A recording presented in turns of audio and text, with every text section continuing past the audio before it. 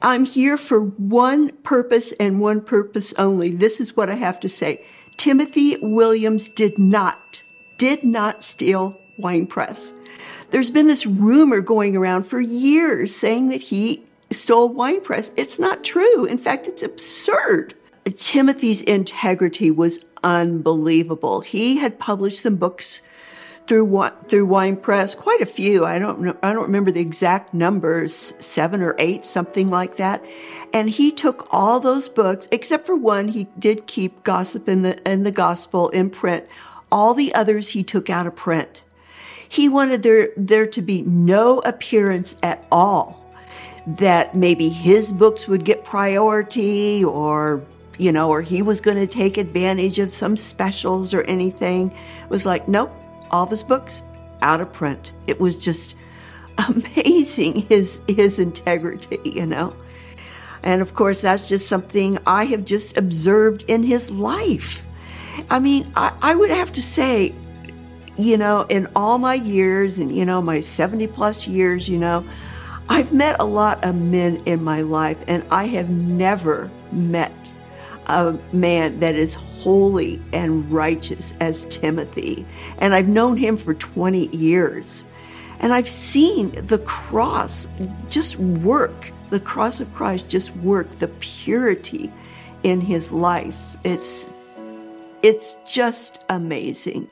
But you might be wondering, well, hey, what's WinePress? Who's Timothy William and who am I? Well, I'm going to get into all that. I'm going to tell you that and a lot more. First, let's start with WinePress. What was WinePress? And I am saying was because it's no longer in existence. But WinePress was an incredible company. It was a Christian self-publishing company.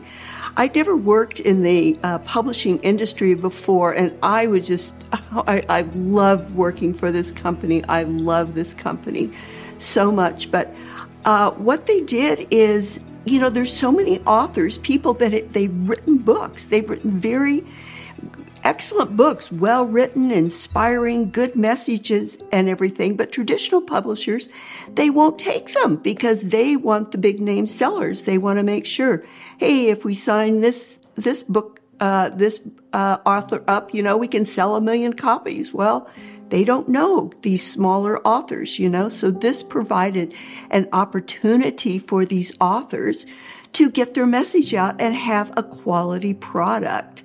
From 2003 until 2015, I was the accounting manager there. So this story is from the perspective, of the accounting department, because that's the department that I know.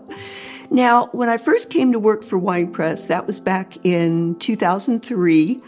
I started in the accounting department, and the operation was kind of shady, As I was exploring things, I found out that they had not one QuickBooks file, not 2 QuickBooks files, but 3. I mean, sometimes, companies will have like a second set of books, but they had 3 sets of books, And of course, then I found out that payroll taxes hadn't been paid. Money had been deducted from the employees' paychecks, but it was never sent into the IRS. So that's a red flag. And there were other things too that were going on, but just those 2, should be red flag enough that if you wanted to work in an upright company, a legal operation, that you would run far from there, So you're probably asking, well, hey, why did you stay? If you saw these things that were going on with the company, why didn't you leave? Well, I'll tell you why I didn't leave, and it's one reason: Timothy Williams. The owner of the company, I'm not going to identify her name. I'll just call her Jezebel for this interview. But she had hired him. He was actually the pastor of the church that we attended. She had hired him to come over and look over the operation, and advise her and counsel her. And he was going to turn this into a respectable business. And Jezebel, at the time, she wanted that to happen. She wanted to change her ways. She wanted to run things according to the rules, follow standard accounting principles. And so I stayed at WinePress. And so you might be wondering, okay, well, who is this Timothy Williams? Well, for one thing, at the time he was the pastor of the church that I attended, and actually Jezebel attended that church there. That's where I met her, and we were actually roommates. We were roommates for about 8 years. And he came in, she had him counsel her on running the business, and it was incredible, just so amazing to see how he transformed that business from a shady, unorganized operation to, well, really, they ended up being the number one self-publishing company in the industry.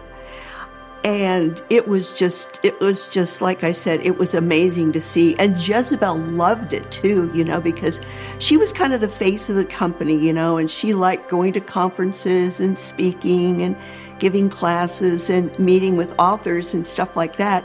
But now she had an operation behind her that was reliable, and she could produce the quality product that she was promising authors. So for her, this was so great for her. And she didn't really like the day-to-day operations, so especially didn't really like the accounting department, In fact, we butted heads quite a bit on, what is standard accounting practices. She'd come to me and want to, well, I need clothes. I need some new clothes, to go to this conference, so I need company money. It's like, no, a new wardrobe is not a business expense, But anyway, she wanted to change things around, and so she did agree to go by the rules.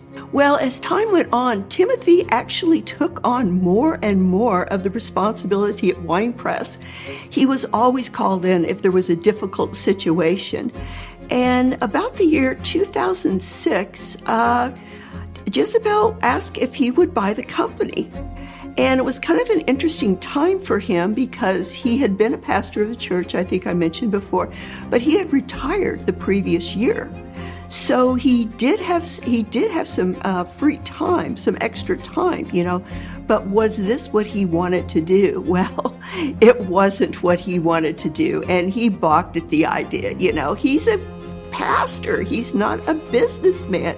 This is not, this is not really his line of work at all, But then at the same time, he was asking, well, I don't want to do this, but is this what God is working, His wife Carla encouraged him to take this on, because she really thought that what this company needs is a pastor's heart, not a businessman, but a pastor's heart.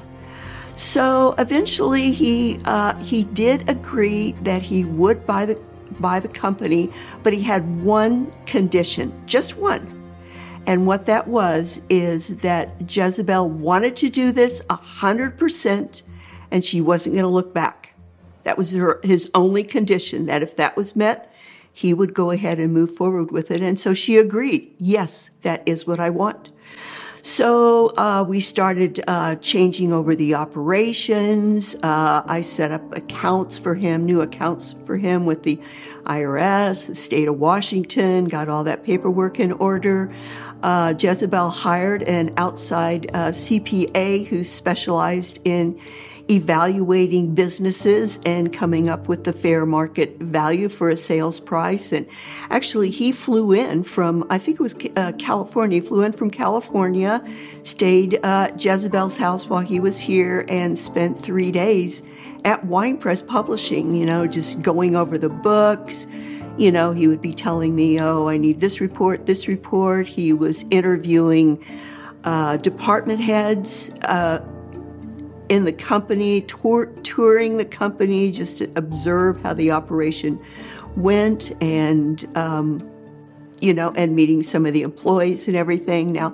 Now Timothy wasn't a part of this evaluation at all. I mean, he was an outside consultant, so The CPA didn't even really ask about him, or want to know any more about him. He was just what is going on, mainly in the accounting department he wanted. So anyway, he left and mailed back his report. Everything was in order. We were all excited. The employees, we knew what was happening. Jezebel started announcing this in the media. There was an article in one of the magazines, and she started speaking about it publicly. So it was just, gangbusters moving ahead, until one day when Timothy was at work, Jezebel walked past his door and just kind of mumbled under her breath, I don't know if I really want to sell WinePress, Well, as soon as he heard that, red flags. And he went into action. I got a call right away. Okay, put a hold on transferring on the sale of the company, Didn't know why at the time or anything, I just go, okay, well, this project's on hold for now. I focus on something else. But he just said, no, this was not going to happen. Well, a couple days later, I did find out about it. Jezebel and I were called into a meeting with the executive director, and he told her at that time, he said, Timothy's not going to buy the company. And at first, Jezebel's like, she didn't really believe it. She goes, well, yeah, he is. No, we've got everything in place. No, this is going to happen. She didn't really believe what he was saying. And so he said again, no, he is not going to buy the company. It's final. It's he's not going to change his mind. Well, when she realized that he meant it, she became hysterical. And she just started sobbing and going, he has to. She just kept saying that over and over again, because, she knew without him, this company did not have a promising future at all, and she just would not stop. And I finally spoke up. I'd been sitting there really stunned with the whole thing that I was hearing, and I go, Jezebel, he's not going to buy it,